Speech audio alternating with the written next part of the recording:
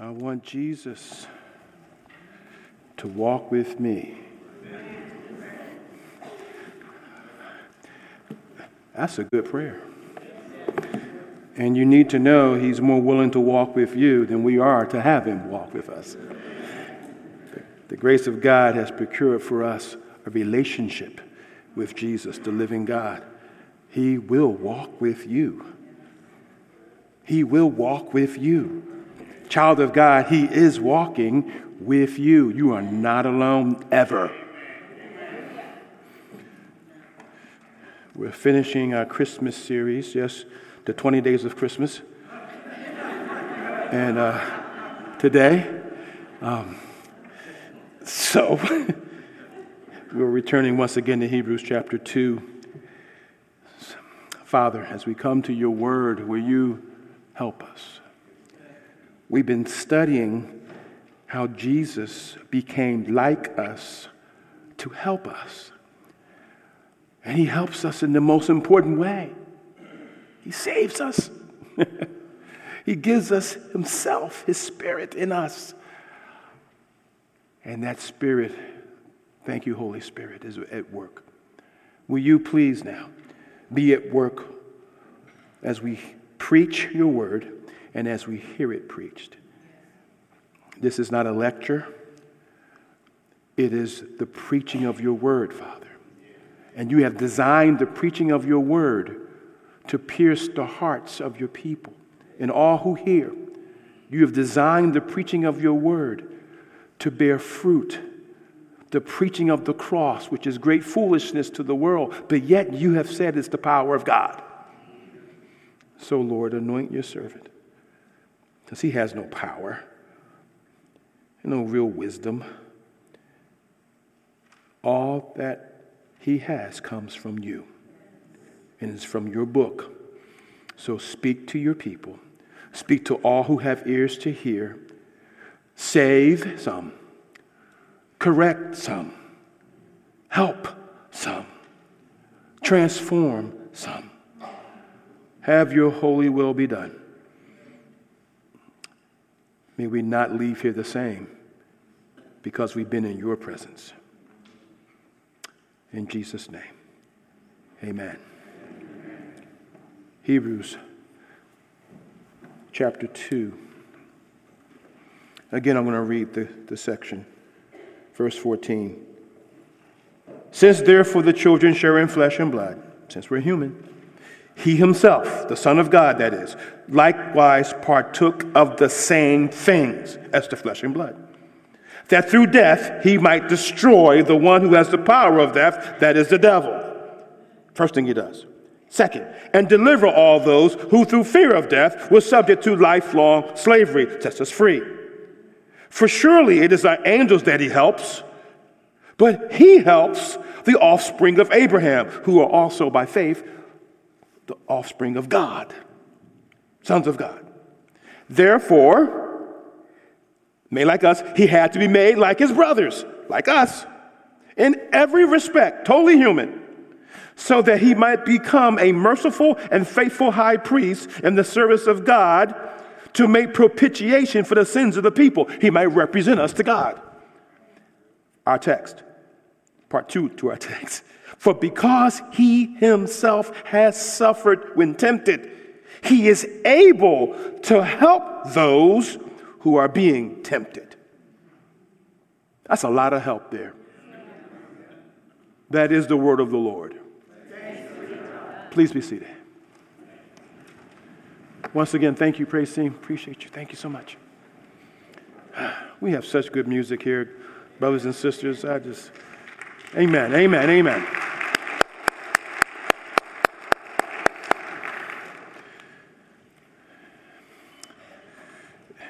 Dr. King labored and died for the rights of African Americans and all people to be given respect, freedom, and opportunity in this country, not because of the color of their skin, but because they are created in the image of God.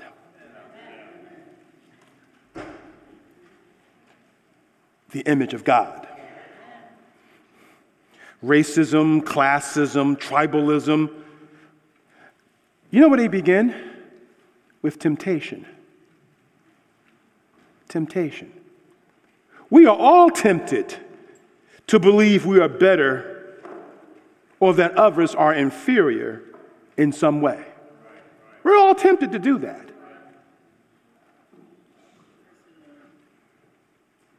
In racism in this country, it is based upon the color of one's skin. In the book, I believe it was the book Just Mercy. So if I'm wrong, let me know, but I'm pretty sure I'm correct. We find that the author talks about the fact that white law enforcement officers and district attorneys believed they could tell black men were guilty and evil just by looking at them. You remember that? Men falsely accused. What were they looking at?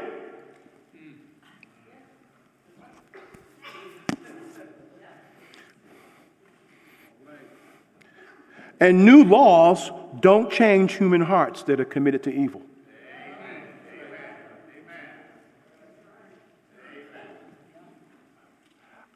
I'm 60 years old this year.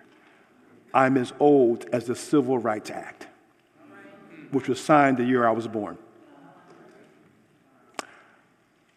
It ain't that long ago where Jim Crow was the law of this land here in the South. Laws don't change hearts. You do the math.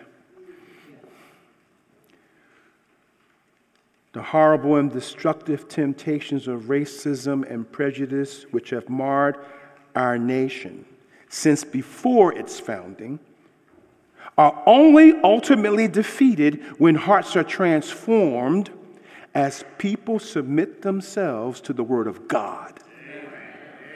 I said ultimately. Changes can happen. Don't get me wrong. People do change without Jesus. They make some changes. But you can't change the heart with laws, morality, or counseling. Can't change the heart. That's the work of the Spirit moving through the Word of God. Only God can change a heart.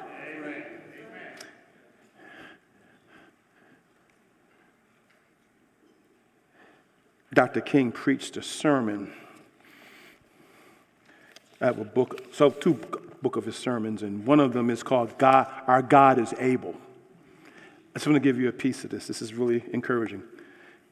He said, at the center of the Christian faith is the conviction that in the universe there is a God of power who is able to do exceedingly abundant things in nature and in history. This conviction is stressed over and over in the Old and New Testaments. Theologically, this affirmation is expressed in the doctrine of the omnipotence of God, all power of God. The God whom we worship is not a weak and incompetent God. He is able to beat back gigantic waves of opposition and to bring low prodigious mountains of evil.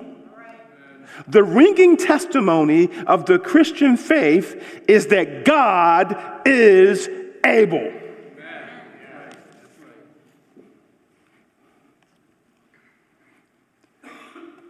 God is able. We need help to deal with our temptations to sin, including racial prejudice. We need help. And help came for us at Christmas in the person of Jesus. He is able. Whatever temptation you're dealing with, He is able. But do you need help? Do you need help? Are you willing to admit you really need help? And not Kevin Smith's help. Are you willing to admit you need God's help? You need the help of the Lord Jesus. You see, that's what it means to follow Him. I I need help. We saw last time our Lord is made like us to help us resist temptation. He was tempted as we are, but never failed. We are tempted because our desires are lured away into that which God forbids, or where our hearts are lured away to use good things that are not our right to use at the moment, or to use good things in an unhealthy way, making much of the creature rather than the creator who gave the gift. Right? Our hearts are the issue, and the devil is the master con artist who deceives us into thinking that we must have what he swings in front of our senses. How did our Lord resist temptation? We looked at what temptation was. We looked at the hook and how that temptation grabs us. We looked at that last time. But the question is, how did our Lord deal with temptation? And we're going to look at two scenes from the Gospels that show us one in particular. Because this is what the pattern of victory he gives looks like. This is what he will help you do. Our Lord resisted these temptations by, first of all, relying upon the Word of God. I read the passage last time. I didn't really walk you through it, but allow me to do more this morning. Again, we're dealing with that verse that says that he was tempted as he suffered temptation like us. Right? We're dealing with that concept. Hebrews doesn't tell us all that story. So I have to go to places where I see it in the scripture, okay? So I'm not proof texting, as someone once said. I'm showing you what that verse is talking about, okay? You with me? So, Matthew 4. Back there again. If you have a Bible, you can turn there, but some parts will be on the script. Some parts will be on the screen. Matthew chapter 4. This is mortal combat. Amen. Jesus he's been fasting, remember, for 40 days. Now, verse 3, the tempter came to him and said to him, if you are the Son of God, command these stones to become loaves of bread. But he answered, it is written, man should not live by bread alone, but by every word that comes from the mouth of God. Here he's quoting from the book of Deuteronomy, which we'll turn to in a minute. And he's parrying. If you know anything about fencing or sword fighting, when you're attacked, you can use your weapon to parry the thrust of the enemy. That's what the Lord does. He's the devil's a swordsman. And he comes at the Lord and he attacks him. And Jesus parries the attack. And these attacks are aimed at his heart. He's being tempted in terms of provision, power, and protection. Will he rely on God or someone else? When our Lord was near death from hunger, 40 days of fasting, he was being tempted to turn stones into bread. And he quotes Deuteronomy 8:3. It's on your screen. Here it is. And he humbled you. This is God speaking. This is Moses speaking about what God did in the wilderness with the Israelites. He humbled you and let you hunger. Are you here? Are you listening to the word of God?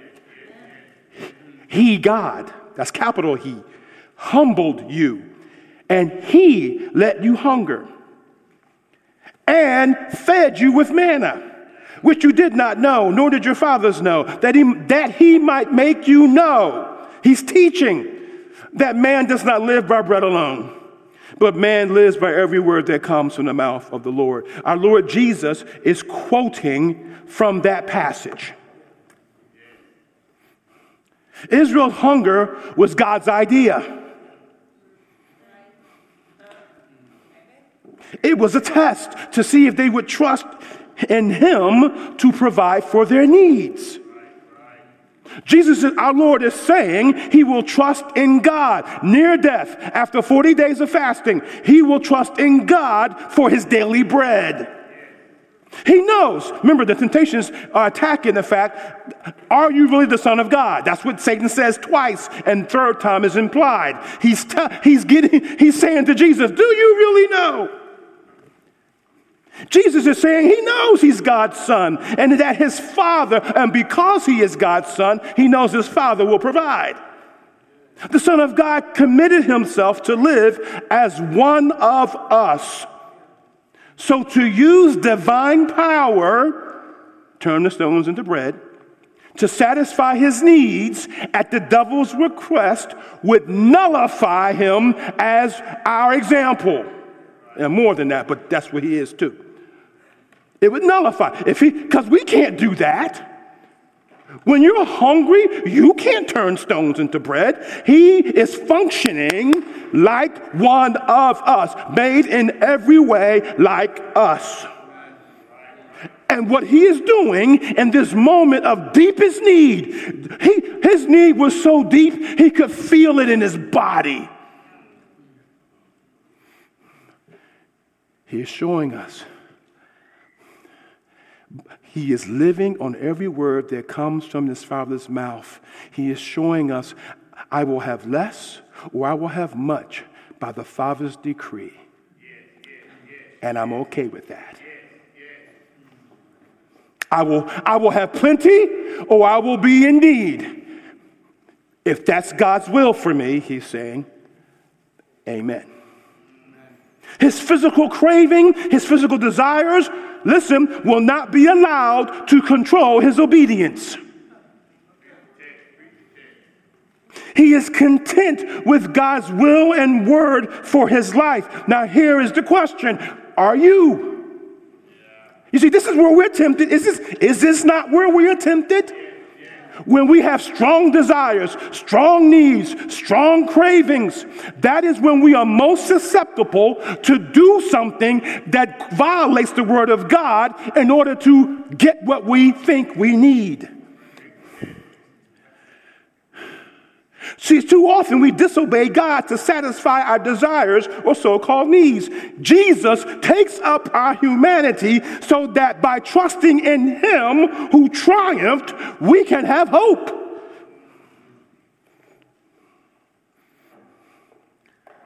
Only God's word, God's way, only God's way can bring us true, lasting satisfaction.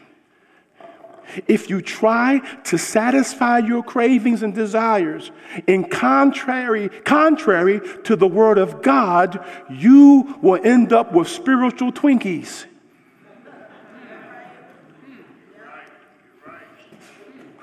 And a diet of Twinkies of any kind will leave you malnourished and eventually dead. I don't know about you. I don't want no stinking Twinkies. I want what God's best is for me. I want his steak. Filet mignon. That is steak, right? Okay. Can't afford it. No.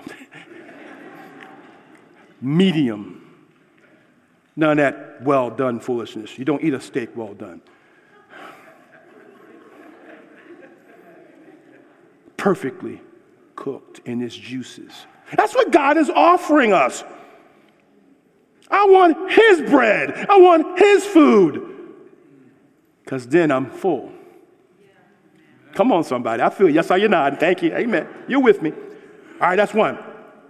Second, when tempted to show the world that he's the Son of God, the devil says, jump off the highest point of the temple. Now, that's a very fascinating thing.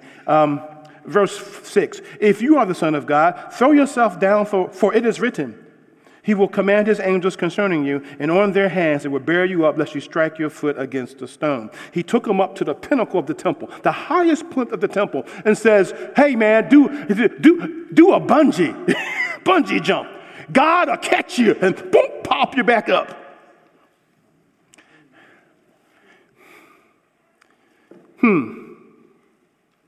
Jesus, the devil actually, is quoting from Psalm 91.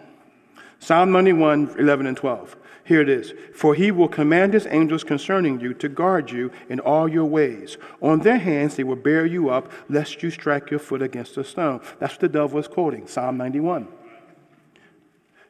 But the devil, as he likes to do, is twisting the meaning of Scripture out of context to lead our Lord to destruction.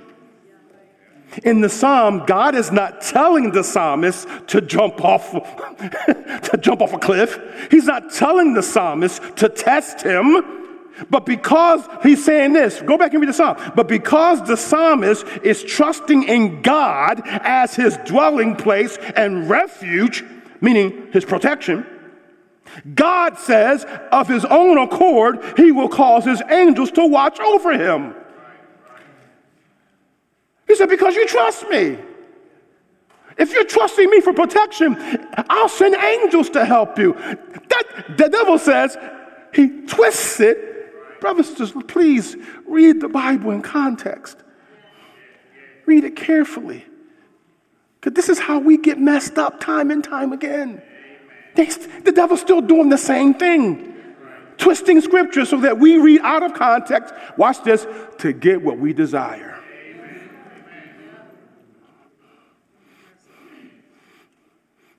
If our Lord had given in, this would have forced the Father's hand to save him, it seems. Thus, he would be manipulating the Father, putting the Father to the test. Satan is telling Jesus that you can know for sure that you're God's son. That what he said at your baptism is true. Remember what he said at his baptism? He said this last week. This is my beloved son in whom I'm well pleased. Jesus heard him say that. This is right after that. He heard him say it. He knew it's true. He knew it before then, but he knew it, but it was affirmed. God affirmed him. His word was spoken. His word was given. That was enough. But now the devil's saying, demand a sign from God to prove that you really are his son. I know he said it, but did he really mean it? And this would have been a public test too. Because to go up in the temple and jump, that was not a spiritual, invisible thing. That was to go up visibly, stand in the temple, dive off, and have the angels catch him at the end in front of the people. And the people would have said, oh. As he floated down to safety, they would have said, oh my gosh, this must be the Messiah. And maybe they would have put their faith in him. Right? You see, we're tempted to put God to the test too. God has spoken. But like Donut Christian, we keep driving around the block waiting for a parking space to open up. If you really meant it, Lord, if you really mean what this says here, if you really mean it, do this. When Gideon did the fleece thing, remember that? Gideon and the fleece? You've all heard that, Sunday school, Gideon and the fleece. That was not a command for us to follow his example. That was God showing great grace to a very flawed leader. He did it again with Gideon. Before God was telling Gideon, you're 300 men, I want you to go and attack. And Gideon, and the night before the attack, God comes to Gideon and says to him, I love this. He says, if you are still afraid, go down to the camp and listen. Do you see the grace? And he knows we're flawed. And he comes to Gideon again. This is God's initiative. He comes to Gideon and says, and when he went down to the camp, he heard the guys talking about how afraid they were of Gideon and how they thought they were going to die. And that gave Gideon encouragement. Yeah, he knows we're flawed. He knows we're weak leaders and weak people. He knows all of that. But he still says, trust my word. What did I say? God has spoken clearly in his word, but if you really want me to do it, cause this to happen. Listen, faith in God as our Father through the work of Jesus that demands nothing to prove he loves us. He's already proved it. Christmas, Easter, he's already proved he loves us. The coming of the Son was proof enough. But then the Son goes to the cross that he may save all those who've messed their lives up, who know they're messed up, who know they are far from God, who know they sin, who know they can't get themselves together, who maybe in their self-righteousness thought they were all that, but then they begin to realize they're not. He came for folk like that. He came for screw-ups like Kevin Smith. He came for mess-ups like some of you. Now, some of you were better than the rest of us, I understand, but you know.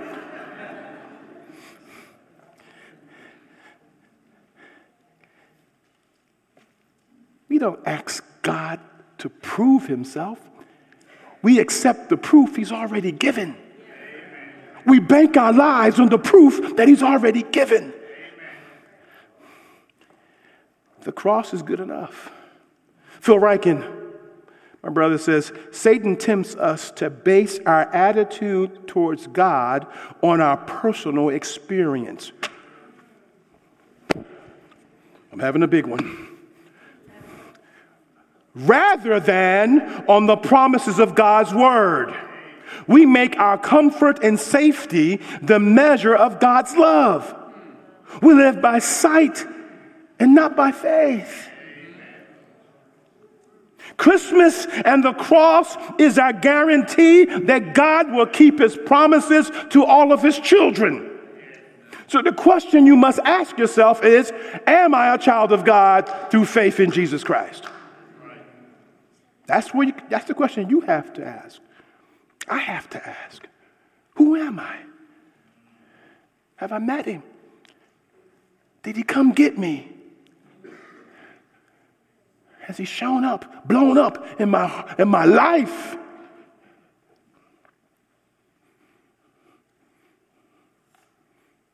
We don't have to tempt the Lord. Lastly, the third temptation, when tempted to receive the kingdoms of the world without the cross, if he would just bow the knee to Satan. Verse 7, again it is written, you shall not put the Lord your God to temptation. Verse 8, again the devil took him to a very high mountain. Showed this. Now this is a miraculous vision. He's using his demonic powers to show. I don't think Jesus just looked at Israel. He was showing Jesus, he gave him a panoramic view of the world, as it were. Showed him all the kingdoms of the world and their glory. He said to him, all these I will give you. That includes their glory. If you will fall down and worship me. And he says, begone, Satan, for it is written, you shall worship the Lord your God, and him only shall you serve. He's quoting from Deuteronomy 6:13-15. Here's the whole section there. It is the Lord your God you shall fear. Him you shall serve, and by his name you shall swear. You shall not go after other gods, the gods of the peoples who are around you. For the Lord your God is in your midst, is a jealous God. Oprah, listen carefully. He's not jealous of you.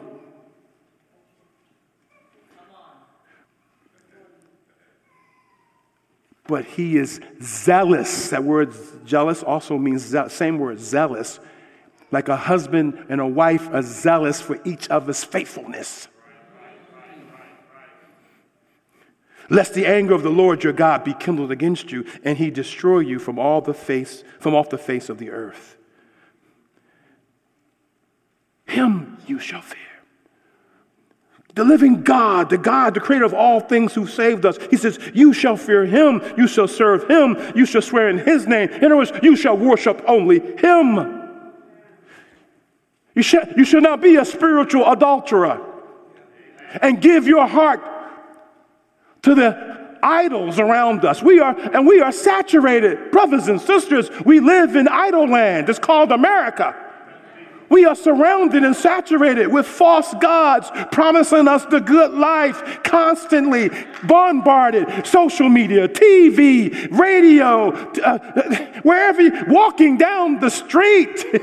We are surrounded by the idols of this age. Yeah, they're not statues that when you burn incense. When we say that we're in Bali, we saw statues where people were burning incense. That's not, in America, we got some of that, but that's not, it's more subtle.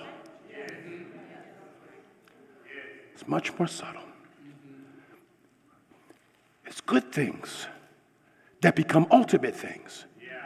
What I mean by that is good things that God has given, and we say, now I must have this good thing or else my life is nothing.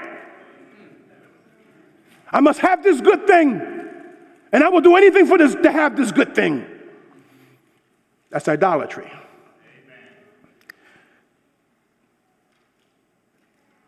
Jesus is saying that the Word of God forbids me to serve any other so-called gods that promise me power or anything, power and glory. He was promising Jesus power and glory. Two of our greatest idols. Power and glory. We live for it. It's the air we breathe.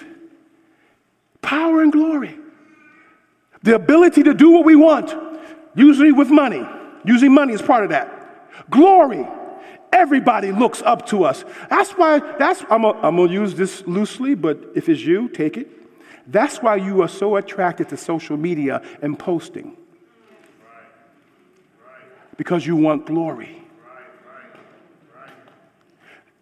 Look at your social media. I'm applying the script. I'm applying the idea, okay? Look at your social media posts. What are they about? Your picture, what you're doing, who you're with, the cool thing you read and said. I don't know. I'm just saying. And Pastor Billy made me say it. I'm telling you, it was his idea. This is Kevin Smith. This is your pastor challenge you. What are your social media posts about? Facebook, what do you post? Twitter, X. Why didn't he call it K? I don't know. Anyway, what do you post? What do you post? Is it always your picture? How good you look or you think you look?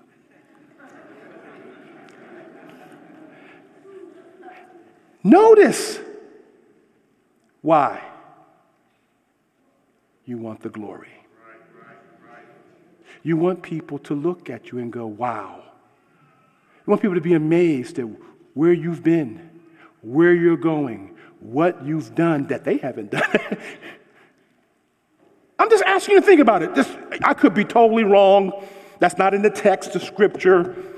It's an application I'm trying to make, but I think I'm onto something. Glory.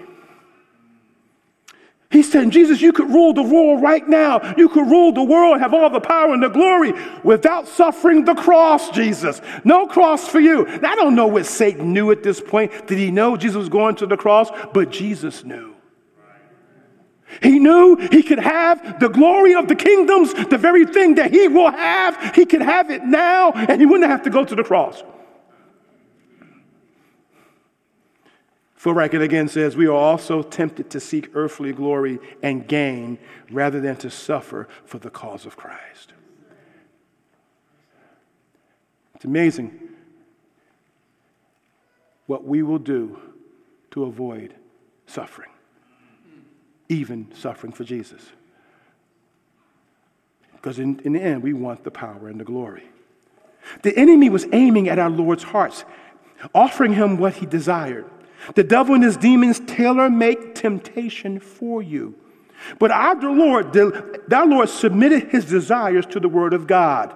James 4:7, resist, draw near to God, resist the devil, he will flee from you. Remember? Our Lord's doing this. He's drawing near to the Father through the word, submitting his desires and wills and wants and future to the Father. The scriptural quotations that he quotes are a reflection of his heart and his desire. He wants the will. He's saying, I want totally God's will be done. And this is where we live. We have to live here with him. Bring our desires under the authority of God's word. Doesn't mean you don't have them. Of course you do. And it's not wrong to have desires. Amen. But bring them under the authority of God's word and way. And Jesus is not just quoting scripture. Just quoting scripture won't save you. But it's the right word being brought to bear on the actual situation. That's where it's powerful. Powerful. Hebrews 4, 12 and 13, for the word of God. Why the word? Because the word of God is living and active, sharper than any two-edged sword, piercing to the division of soul and spirit, of joints and of marrow, discerning the thoughts and intentions of the heart. And no creature is hidden from his sight. The word sees, God sees, his word sees, but all are naked and exposed to the eyes of him to whom we must give account. The word exposes us. And evidently, it can also expose the devil.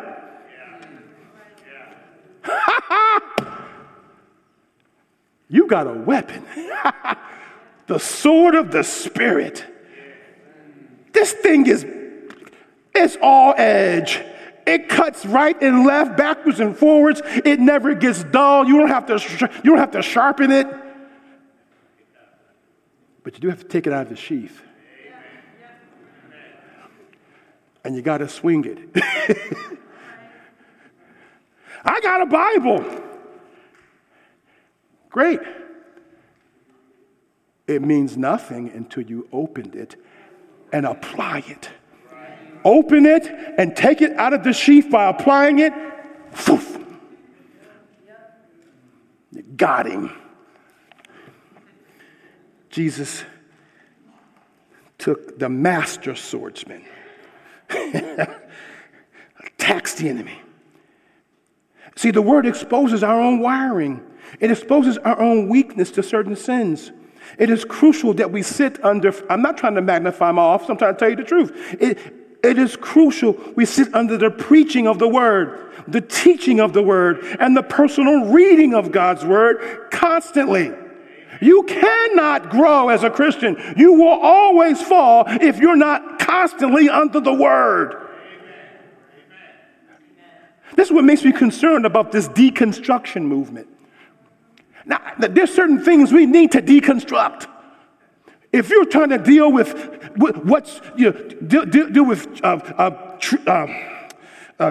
traditions in the church and that kind of thing, maybe you feel like you've been caught up under legalism of some kind and you're trying to get free of that kind of thing. If that's your deconstruction, more power to you. But here's the thing. You cannot deconstruct if you do not know the Word of God. If you're not going to the Word and bringing it to bear on traditions or legalism or antinomian, that's license, loose living in the name of, and call it grace. If you're not bringing what you're trying to deconstruct to the Word of God itself, then your deconstruction will become destruction.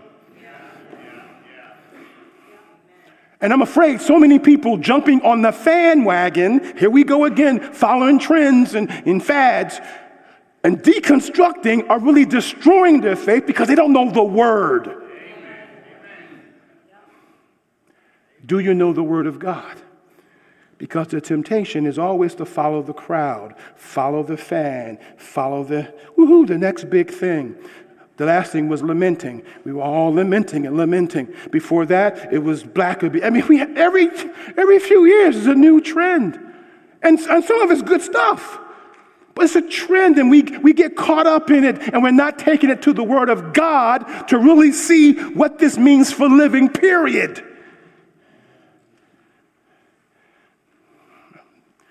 We got to go the Word.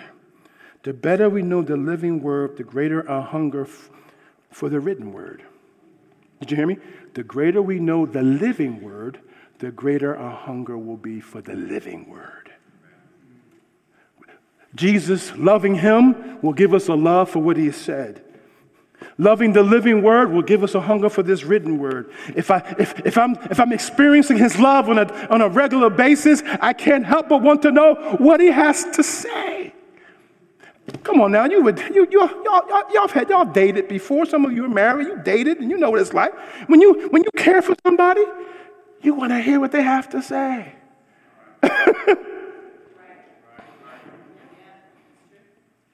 When you don't care what they have to say, you're probably not in love anymore. You mad, actually. Okay, I got to wrap this up. The second place, and then we're going to wrap this up. The Garden of Gethsemane. The second place of the temptation. Garden of Gethsemane. Jesus goes to the garden. It's the night of his betrayal. This is it. This is Matthew 26, by the way. Page 882 in your Pew Bible. If you didn't bring a Bible with you, I hope you did. Still bring your Bible. I know but still bring your Bible. Jesus is there. He says to his disciples, the 12 are with, the 11, excuse me, Judas already gone out. The 11 are with him. He takes 3 of them, his inner circle, Peter, James, and John. He says, come with me. He goes over. He says to them, watch with me. He goes away from them now to pray. And in that prayer, he's struggling. Luke says he starts sweating great drops of blood. That's how traumatic the situation was. Father, if this cup can pass for me, let it. Let this cup pass for me if it's possible. Anyway, if there's any other way, let this cup pass. Now listen, he wasn't talking about the death of the cross itself. Jesus was not necessarily afraid to die. Christians have gone to their death over the centuries singing, composed. Christians, even today. So it's not that he was afraid to die per se, but the cross meant more for him, didn't it? Right? What meant the cross meant that he would become sin.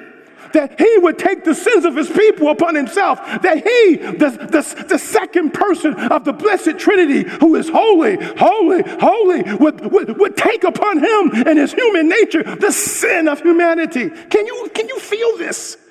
He never had he ever, sin could never touch him. He could not be tempted by sin, nor could he sin, because he is holy, holy, holy, everything always right. And now, becoming like one of us to save us, he must take upon us all of our evil.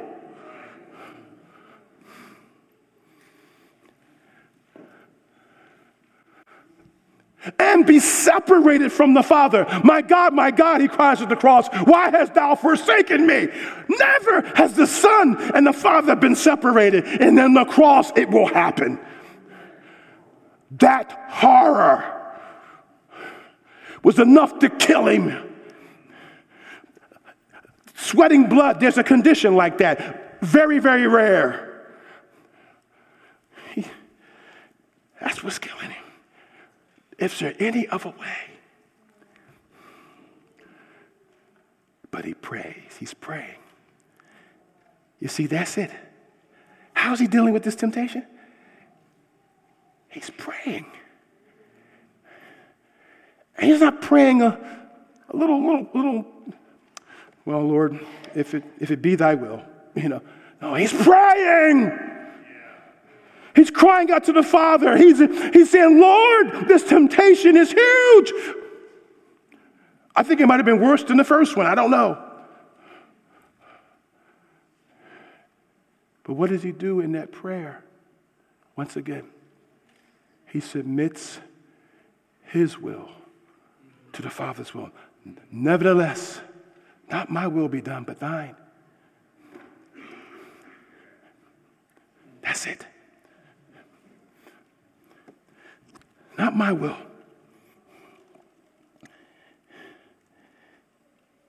Is there another way? I kind of tremble to say it. I'm nervous a little bit, but I think it's true. This is the only place in Scripture where I find the Father saying no to the Son. Is there any other way? No.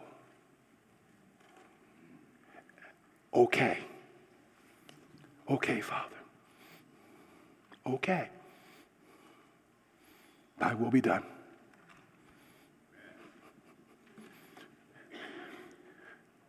He finds his disciples sleeping. But, by the way, notice this. Learn this. Please learn this. When being tempted bitterly, get people to pray for you and with you. They failed. He tried. They failed. Couldn't you watch with me? That word watch is repeated like 3 times in the text. Could you not watch with me for 1 hour, Peter? He picks up Peter because he's the leader of the bunch. And then he tells them, here it is for us. That was, see, first we learn by his example, now we learn him by precept. Then he tells them, watch and pray, lest you fall into temptation. For the spirit is willing, but the flesh, your humanity, is weak. Your fallen humanity is weak. You see, they were weak. They fell asleep. They were weak. You're weak. Watch and pray. Watch has the idea of staying asleep. I mean, staying awake. That's what it means. Stay awake. But even more than that, it means stay alert. Saints, keep your head on a swivel. Watch when your temptation is coming for you, tailor-made for you. Tailor-made for your desires, your proclivities, your weaknesses. Temptation is coming for you. The enemy is coming. You have 3 enemies: the devil, the world, and your flesh, your own fallen humanity. Listen, keep your head on a swivel, because all of the temptation is not coming from out there. Some of it is coming from in here. I got to watch me. Keep watch over yourselves. And for that, we need each other. Amen. That's why I love you, but if you're able to come to church, you don't have to come here. Go somewhere where the word is being preached, because you're being tricked and trapped. The enemy wants you alone. He wants you alone so he can eat you. He's a roaring lion seeking someone to devour. I'm just quoting scripture. I need you to pray for me. I had 2 people praying for me this morning. I told them how I was feeling, and they started praying for me. Brothers and sisters, keep your head on a swivel. Watch your own heart. Watch. You know you a little bit. And what you don't know will help you see. That's true. That's why we need each other. You can't see your stuff, Derek. You need Amy to point it out. You need your kids to point it out. You need me to come over to the shop and tell you, yep, you're a screw up. Because when I look in the mirror, I think I'm okay. I look in the mirror. Come on, sis. I look in the mirror, Sister Warren. I look in the mirror and I said, you know something? You're doing good today.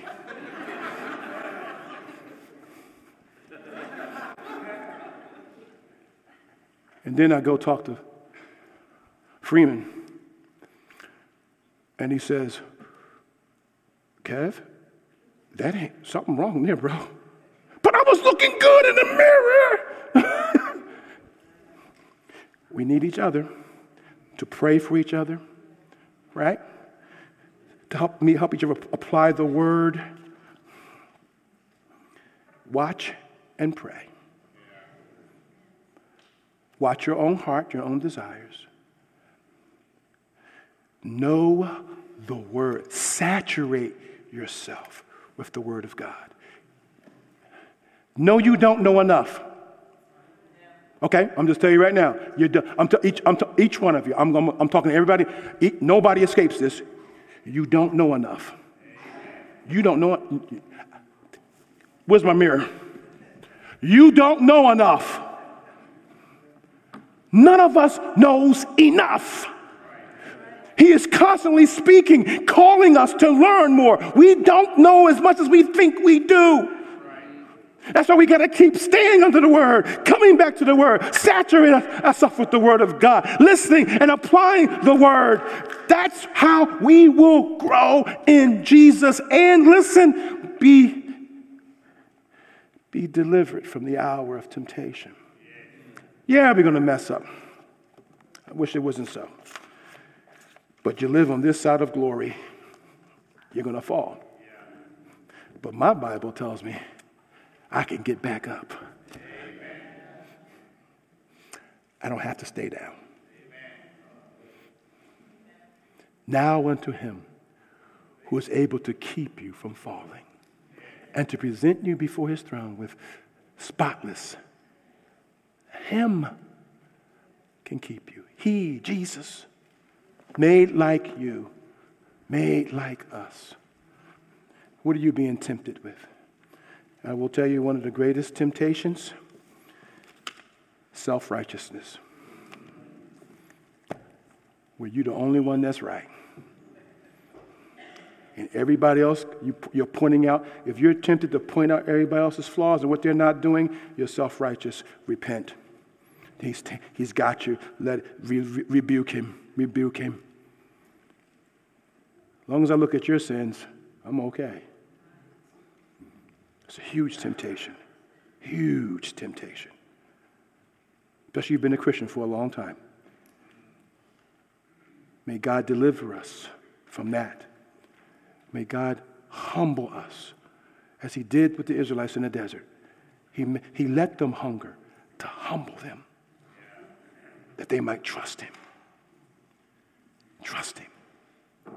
Father, help us. Help us because we are so weak and so needy. Deliver us from the evil one and from his evil. Help us to sit under your word, not in judgment of it, but under it, so that it might judge us and pierce our hearts and heal us and correct us and guide us. Deliver us, Lord. Have mercy. In Jesus' name.